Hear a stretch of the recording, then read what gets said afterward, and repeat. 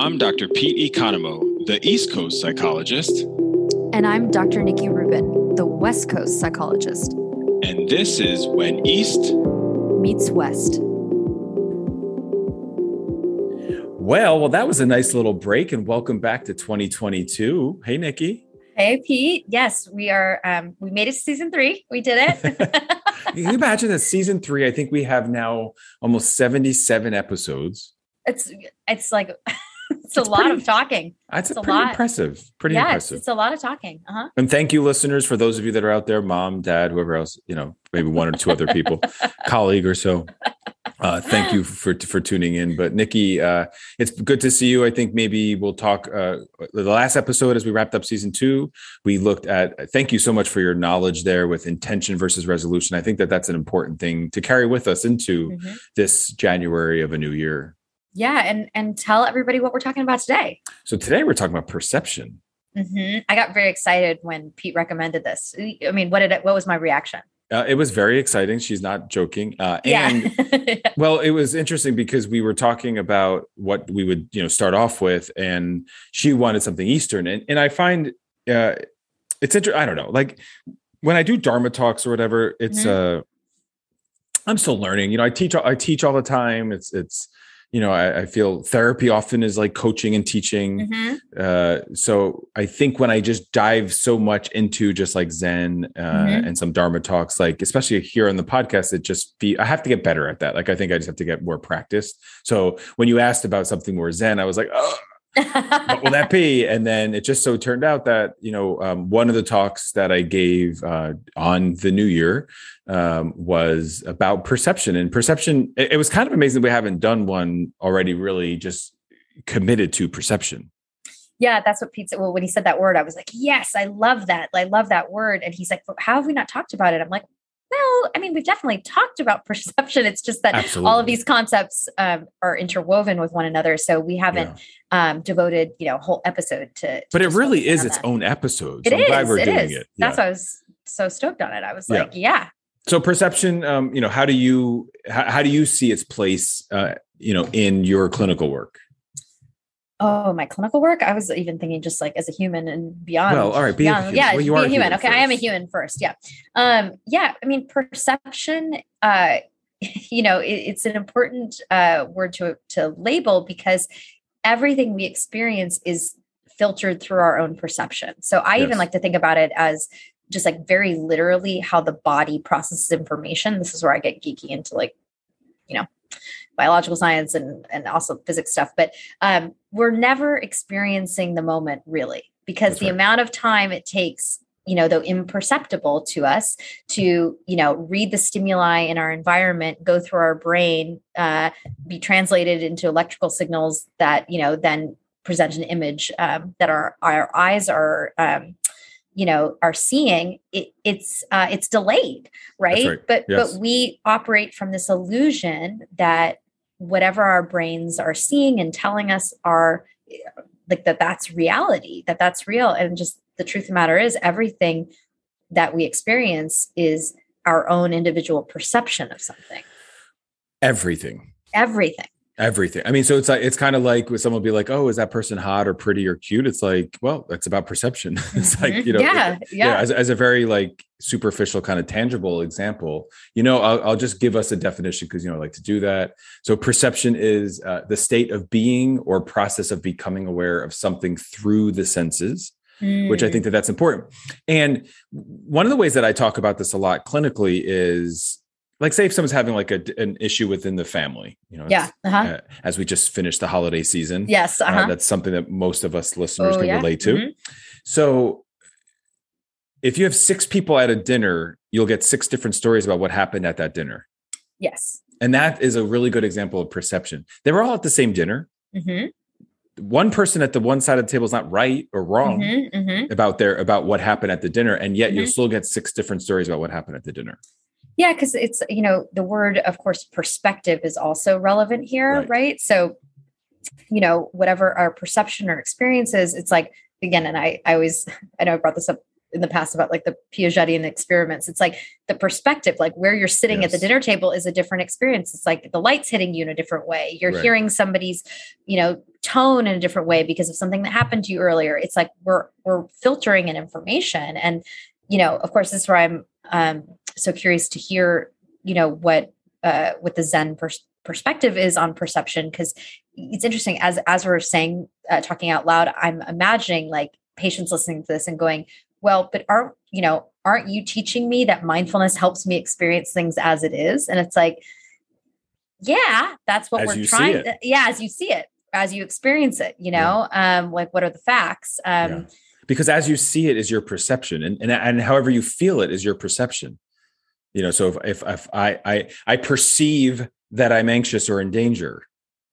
Yeah. It's just so funny. I'm literally just having the reaction where I'm thinking like, oh, this could get really hijacked. Yeah. Because somebody can then start to say, I'm thinking of like, for example, like alternative facts, yes. Like somebody could say like, well, what are facts? Or and it's like, I do think it's important to let listeners know from just like a practical perspective, right? We can get very esoteric about things, but from a practical perspective, I'll say to folks like, look, if we surveyed 100 people on the street are going to say the sky is blue, right? And the sun is hot, right? Like we can agree that let's just say that's a fact.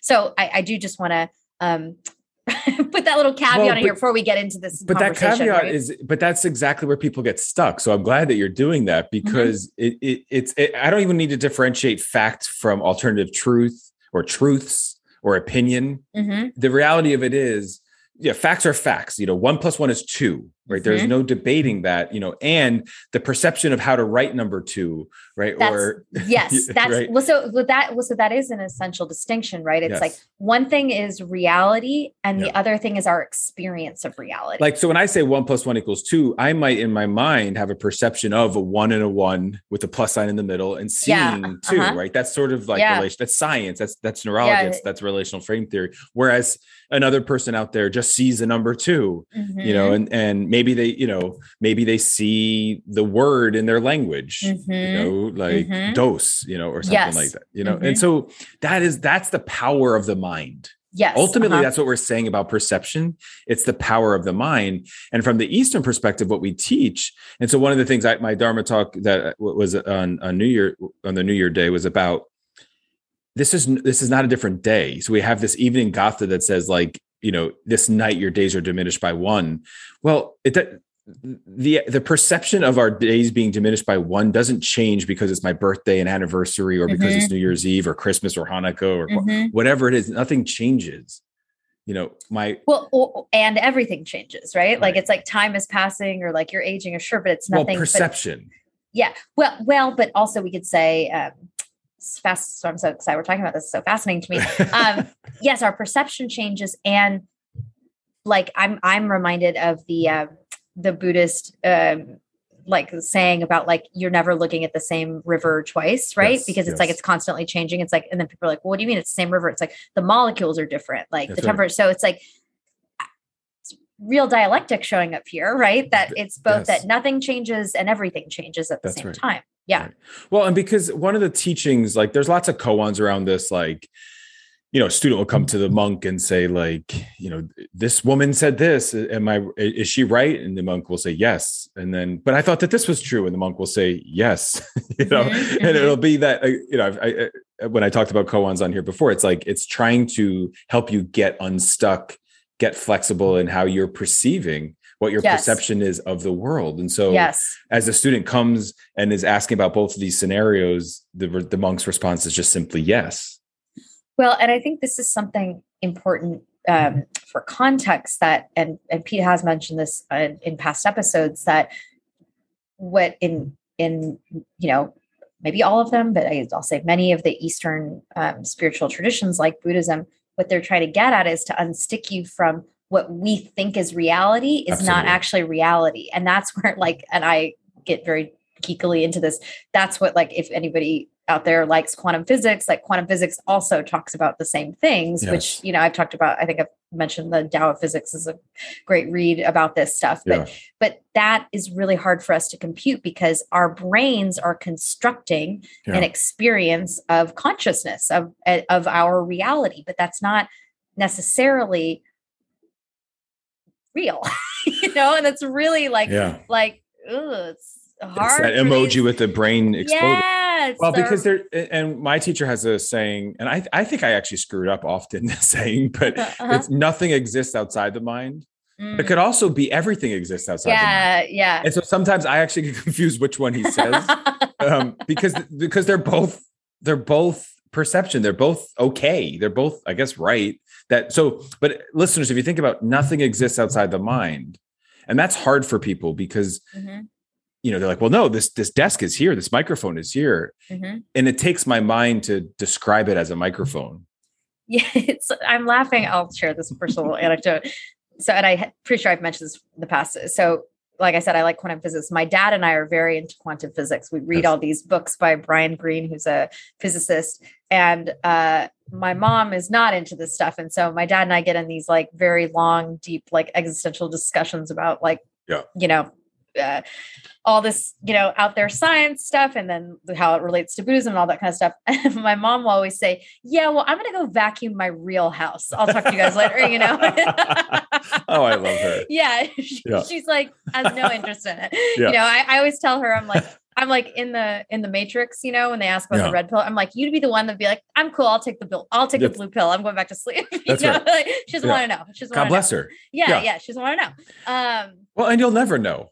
As much as we're trying, right. We're trying, God bless you and Papa over there, but like we'll never really know. Yeah. And there's such freedom in that. And that's perception. It's like the perception is being okay with not knowing. Yes. That's hard.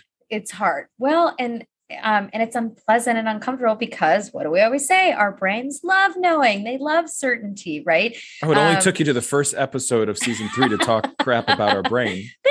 But it's, I always laugh when you say that because it comes from a place of love. It does. And it's also frankly, like a place of reverence for them. Like that's how, it's this is how we experience consciousness. It's just that like, what's so, distressing to me is that you can revere something, but also revere it like as it is. And the brain, as I said, it's like, it's an organ. It is limited. Like all the things Pete's talking about, it's like, we don't often walk around saying my brain is just constructing like a vision. Like think about right now, you're listening to this podcast, you're hearing our voices, if your eyes are open, you're looking at something, in the room, and it's your brain is creating that. Yeah. Your brain. If you're brain's looking at something in the room, it means you're not really listening to us. So put it down and focus. No, I'm just kidding. Because the brain can only do one thing at a time. That's not perception. Yes, that's but yeah. So I mean, how else? I know you first brought this up about like in your personal life or just as a human. Do you see this like coming up clinically? Well, yeah. I mean, I think that's all we talk about. I mean, it's like, I guess it's interesting because I don't think maybe I'll start after this episode. I don't use the word perception that much. I use perspective like that. I say all the time, and judgment, right? That's something, though, again, just thinking out loud here, but maybe it's because perception then we start to get into these like stickier concepts of like consciousness and all that. But I love that because I bring in, and so do you, but I bring in a ton of spirituality. And I just think that's a big reason why this makes more sense, because it's like, if I have someone who's like, say I have an athlete who's like stuck with their coach, and I'll just help, it is perspective taking, but I'll help them practice some perception of even why they're responding the way they are to that coach, and really mindfully work on, non-judgmentally, like allowing to just let that go, and just see how their perception is likely what's interfering with them interacting with this person more constructively. 100%. And I think, I mean, I do the same. I mean, I think anyone clinically, I think that's what we're doing. I think it's just interesting, sort of like what you're describing today, though, in terms of like how the East talks about that word. I think maybe the reason I don't, and maybe it's different for you, but the reason I don't end up talking about it is because it's probably taking away. It's so deep and in there. It's like maybe the folks that I'm working with are like needing more tools around in some foundational things, like just practicing mindfulness at all, for example, or recognizing what their mind is saying to them, that they're evaluating things, that kind of thing. But I think that this concept of perception, because even I was thinking, like when you read the definition, it didn't occur to me, but perception isn't just, again, cognitive or visual. It's like, again, if someone is, if someone's not sighted or they're deaf or, or even if you're, you have access to all the senses, like there's perception in like tactile perception. Absolutely. I hadn't I hadn't thought of it that way before. Yeah. I mean, so through all of your senses, and that's how powerful, I mean, I guess arguably the mind is the driver. Yeah. Of these perceptions, right? Yeah. It's like the conductor, it's the cruise director, it's the pilot. And the translator, I think. It's the translator. Right? That's better. It's the translator. I just saw, what was that? Nicole Kidman in that movie, The Translator. Isn't that, there's a movie like that. I don't know that movie. Really? You have to, it's actually pretty, I don't know. It's not called Translator, but she's working at the UN and she's the translator. And there's I did not remember that movie, but I will check it out. I'll see it. Google it. I'll Google it. But it's the translator. I like that. Right? Because this is where it gets back to like the brain is taking in whatever stimuli. So like sensory information through the eyes, the ears, on your skin, right? And then it's creating sensation and sounds and things that you see. I mean, we don't think about this stuff. We just walk around going like, yeah, this is reality. Well, I think we through the practice of mindfulness, we certainly are more aware of it. So we are, but I'm saying, but default, we're not. That's not our default to do that. Well, I mean, arguably nothing is our default. Default would be like eating Oreos, drinking a bottle of wine, and just sitting on the couch with my hand down my pants. It's quite a visual. I mean, I don't know, someone from like Family Guy or something, but like it's, I honestly like. This stuff takes more work. I find I'm at a place now where it's rewarding. I think I do find, of course it has led to more peace. I embrace uncertainty. I embrace, suffering, because I could realize it's about the perception. I see how much my perception impacts and interacts with all of these moments of every point of my life. Yeah. Well, and I guess I'm curious, just especially from the talk that you did, like what are some of the other sort of, I don't know, guidelines or, thoughts that a Zen perspective has on the concept of perception, or like, are there any other like koans or teachings that sort of help with this? I mean, I'm going to say the majority of them are, if not all of them. I guess that makes sense. But it's usually around what we would call dialectic and what Zen would call duality. So it's often around that. So like I'll read, it's like Zen maintains a stance of not one and not two, that it is a positionless position. And so, where not two means negating the dualistic stance that divides the whole into two parts, while not one means negating the non-dualistic stance occurring when the Zen practitioner dwells in the whole as one. So there's a lot of like, it's not looking at one or two or splitting things up. It's really about trying to get to a place of positionless position. And I think I've said on here, like perfecting imperfection. Yes. It's Well, and I wonder if there are people listening going, well, like, what's the point of that?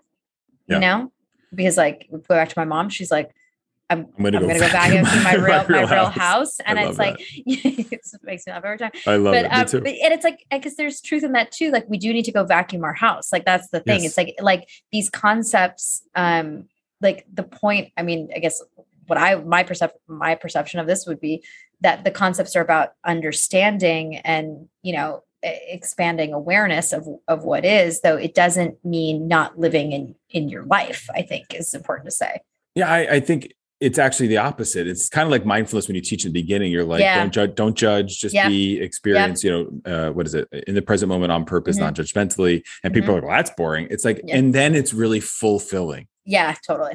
And that's the same thing about perception. It's not to say I'm like, look, I like how sometimes my perceptions are distorted. Like sometimes I'm like, I'm with it. Like, yeah, that's great. I can just laugh at it, like have fun with it versus the suffering that would otherwise occur. Right. Well, and then I'm sure there are times where it's not so fun, right? Of course. Like, that too, which is like, I think like sometimes, back to like what you just said about like, perfecting imperfection. It's like, having this information isn't going to cause any of us to not struggle, right? Or not be bothered by struggle, right? It's just, it's about learning to move with that. And then to the point that you just made. And then there's space to more fully connect with the things that are fulfilling and we do want in our lives, right? And that's the part, again, we say it over and over again here on When East Meets West, right? If we want access to that stuff, we have to be willing to make room for the uncomfortable stuff first. You have to be able to experience that. So what a way to open up season 3. Thank you, Nikki, for your pearls of wisdom, as always, from the behavioral perspective. And I'll leave with a quote as we embark into 2022. We who look at the whole and not just the part know that we too are systems of interdependence, of feelings, perceptions, thoughts, and consciousness, which are all interconnected. This has been When East Meets West. I'm Dr. Pete Economou. And I'm Dr. Nikki Rubin. Be present, be brave. This has been When East Meets West. All material is based on opinion and educational training of Drs. Pete Economou and Nikki Rubin. Content is for informational and educational purposes only.